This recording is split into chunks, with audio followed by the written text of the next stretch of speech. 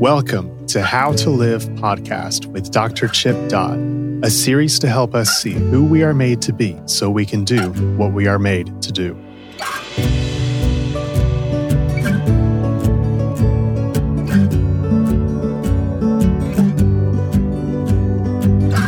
This is Dr. Chip Dodd. Welcome to How to Live Podcast Uncut. Thank you for listening today. If you're a first-time listener, welcome. If you're a continuous listener, welcome back. For those of you who are first-timers, or even those of you who have just joined How to Live Podcast Uncut, I want you to know that on Sage Hill Podcast, I think there are about 150 podcasts ranging on all sorts of topics, all of them having to do with seeing who you're made to be so you can do what you're made to do, which has been my mission statement for 35 years of my career. I'm grateful to be able to have gotten to participate in all the things that I've gotten to do. Very grateful about that. But for those of you who are first-timers, just want you to know that there is a library of more information, and please join in and listen, and I hope that it assists in your life as it has assisted in mine. Today's podcast is called Where Are You? And it's introducing a very, very important word into our lives, and introduces the most accurate response for the greatest benefit. So this morning I want to share a piece of what the word means and its impact on our lives. And then I want to, after the break, tell a story about its direct application and what it does for us. So the Where Are You starts with this. Ayika is Ayeka. It's an ancient Hebrew word that is still used in daily life today. It literally means, where are you? It is used today when a person, a parent, a friend, a compatriot wants to know about your inner world, of the heart experience of you. It's a question spoken towards someone who's become emotionally removed, distant, or unknown, or even secretive. And it's a question of invitation at the same time, spoken from one who loves and reaches to have reunion of heart with the other one who's removed. Ayeka assumes loneliness in the person speaking the question, and it communicates missing, heartache, and a concern from the speaker who seeks to hear from the heart of the one being questioned. As a word of pain, it expresses a groan or lament towards another. It's almost like a dirge that someone is so far removed that I'm not sure that I can have you back. The one who asks the question has heartache and has a hunger to be close again. Ayeka laments, quote, "You are lost to me and need to be found by me because my heart aches with missing you, wondering about you, craving to see you from the inside out." It is a question that seeks a renewal of intimacy. There are times when Sonia, who I'm married to, asks me, "Where are you?" Even when I'm sitting beside her. She obviously can see me. She wants to know, though, what is happening inside of me, what's preoccupying my heart, what's removed me from being really present with her. I might ask the same of her when she seems to be emotionally removed or distant from me, not just wanting to just rejoin her, but wanting to know what is her focus, what's going on inside of her. The question itself is a caring, courageous question of love. In Genesis 3:9, the word Ayeka is used when God speaks to Adam. God is not asking about Adam or Eve's physical position. As an omniscient God knows exactly where they are. As an omnipotent God, he knows exactly what he can do to go get them. But God, this is the relational expression of God, the heart of God, the creative force of love from God. God knows that Adam has removed himself emotionally and spiritually. So God comes into the garden and says, "Where are you?" in Genesis 3:9. And it's a groan. It's not just where are you as we would speak it in English, but ayika from the standpoint of a lamentation, oh no sort of sound to it. A God who loves and knows that his created ones, his people, have removed themselves from how they were created to live. Adam answers the question as it was meant. He speaks from his heart. He speaks from the heart of who he was created to be. He says to God, I was afraid because I was naked, so I hid. And therein is one of the most elegant stories, ancient stories, just as true today as it's always been, that we have such a propensity to not answer the question and to run from the question, to keep from being exposed as vulnerable or in need or like others or equal because of our fear. We tend to use our brains to help us figure out a way to hide out or get control of life instead of to cry out and be joined to life. So what happens is that Adam has removed himself from who he was created to be, connected in heart to God. God wanted him back. The proof is in God's response when Adam spoke the truth of his heart. After Adam revealed the truth that God already knew, a relationship begins again, a form of reconciliation through conversation. The long road to redemption that is in Jesus began that day.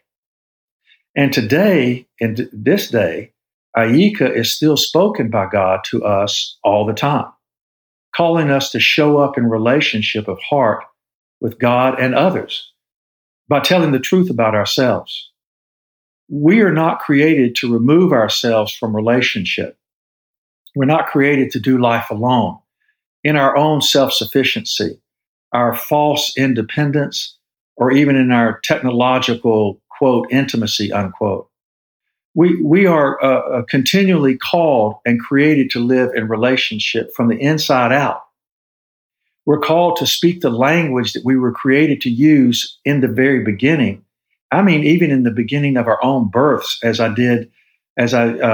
presented that podcast last week about the Apgar, that we're never created to lose how we were born and the language we're created to speak. We're made for connection.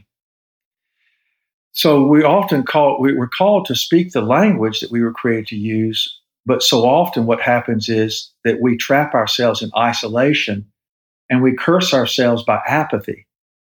Or we abandon ourselves to secretiveness and end up living alone, just the opposite of everything that we're created to live like.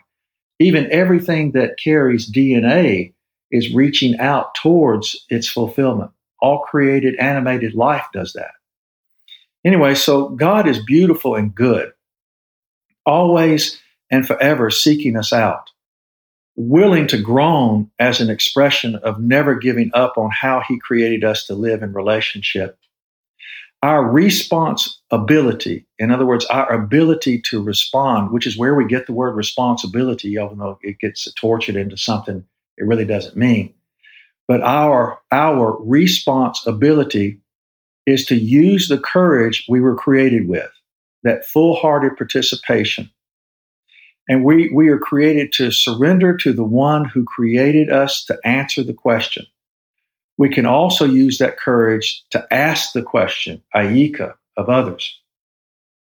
Ayika, where are you? God wants to know. Your loved ones want to know. Let us not live without the answer. Let us continue to return to the language of the heart, the language God created us to speak. In so doing, we can live in the intimacy of continuous and continual return and continual reconciliation with God and the others who hunger to know us.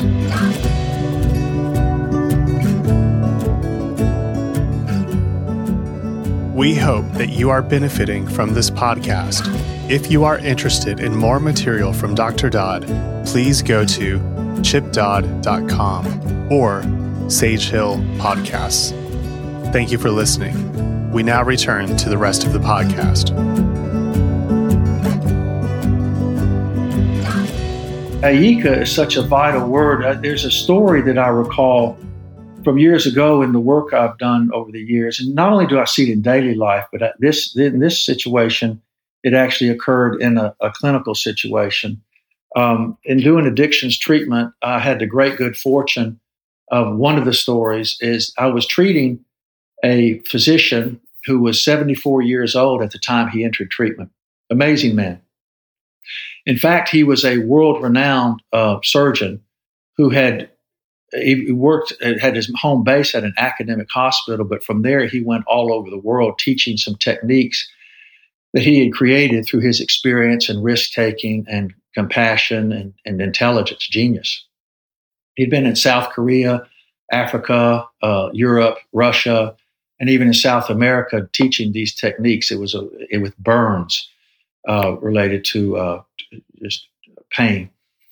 And anyway, so at 74 years old, the man came into treatment. He was a man that looked like great dignity, a big man. In fact, his face always reminded me of the bark of an oak tree. He just looked weathered and it wrinkled from age. And he had a voice that literally, when he spoke, it sounded like his voice was coming from way below his throat, almost like a mountain speaking. Had a very deep, sonorous voice, almost past bass. And and a lot of people would think that at 74, I mean, you're an alcoholic. It just why even stop? But he was looking for something. In fact, he was actually unwittingly and unconsciously looking for a way to answer the question that was coming to him. Where are you?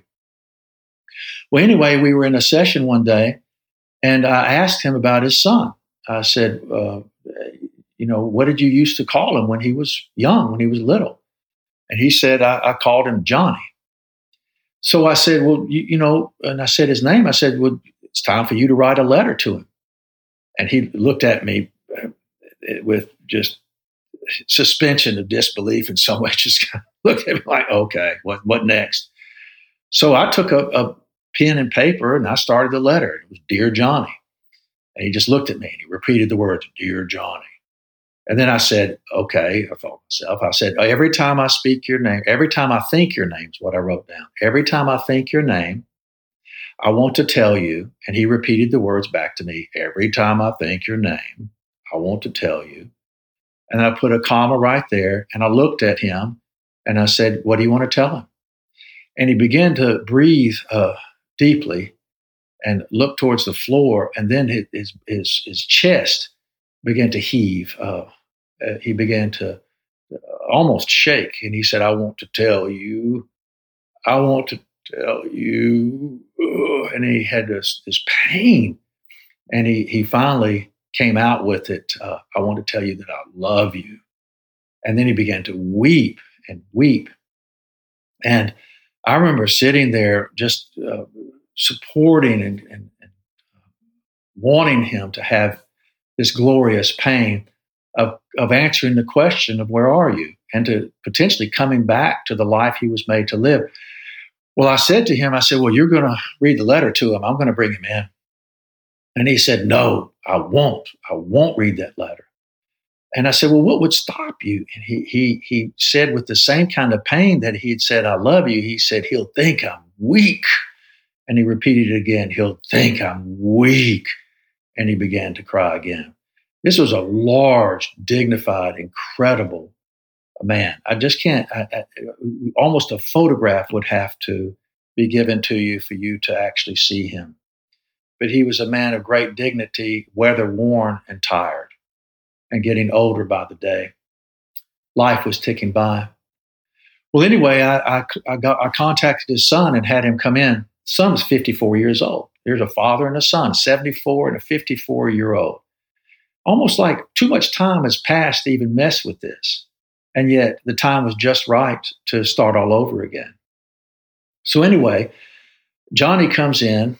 He's a physician also. And he was, let's just say, a nice way to say it, very disinterested in whatever it was that I wanted to do, or whatever it was his father needed, understandably.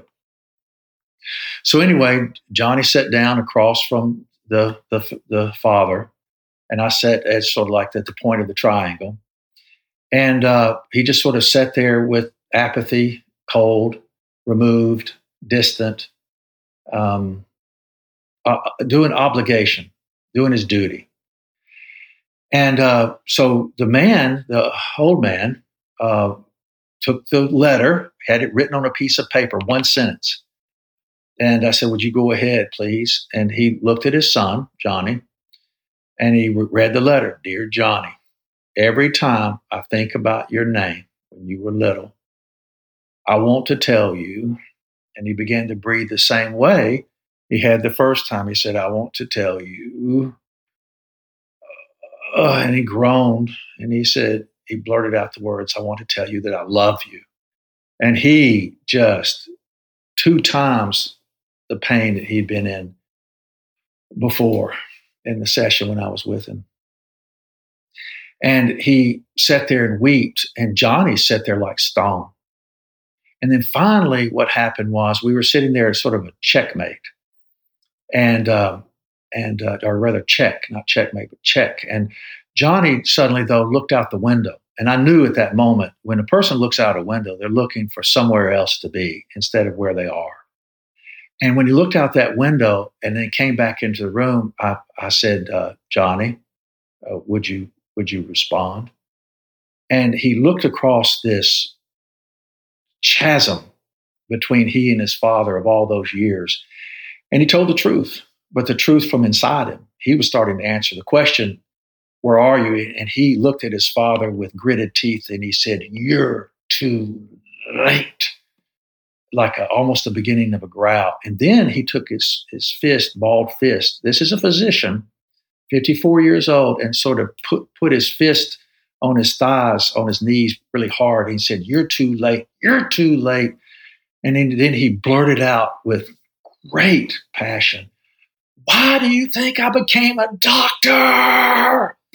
And then he began to weep. Why do you think I became a doctor? And then he said the most potent, tragic, saddest, glorious words. He said, how long do you think I've waited to hear those words? The simple words spoken from the heart. I love you. And both men were sitting there just broken and weeping and being reborn, coming back to who they were made to be and doing what they were made to do.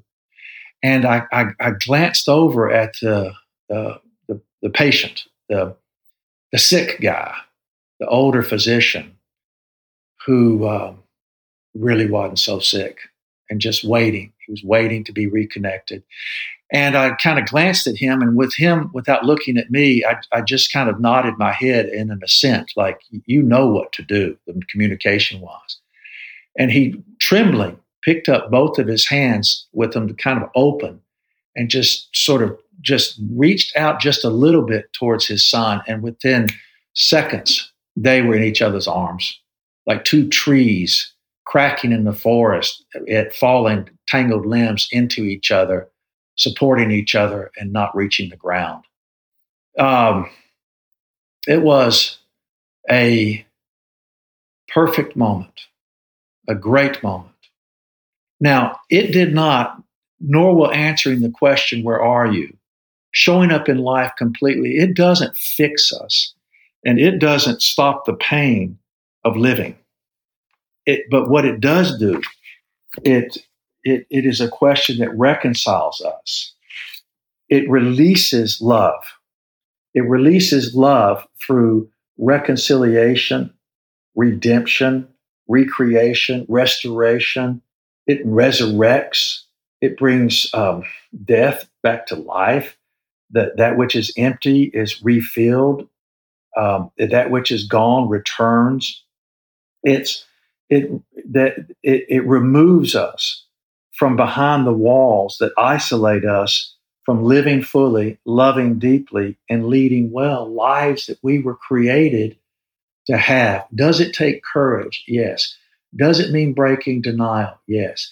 Does it mean separating ourselves from the dissociation that trained us to avoid at any cost a return to what had happened in the past. But what happened in the past continues to affect us until we dare to answer the question in the present that God never stops asking from our birth until the last time we take a breath. And that's also the question that loved ones are asking of the people who are no longer present. It's the question that lovers ask, that marital partners ask, that parents ask children, and children ask parents. And when it's spoken, when someone dares to ask the question, "Where are you?" we owe life itself an answer. And the answer is the truth spoken from how God created us in heart. Even if we end up saying, "I was afraid, so I hid." If that's the truth, then that's the beginning of a return to how we're created to live in relationship with ourselves, others, and God. So as I close, thank you for listening. This extraordinary question has such power, even in our day, for us to be able to respond to it. So thank you for listening. God bless you, and look forward to speaking with you again. Thank you.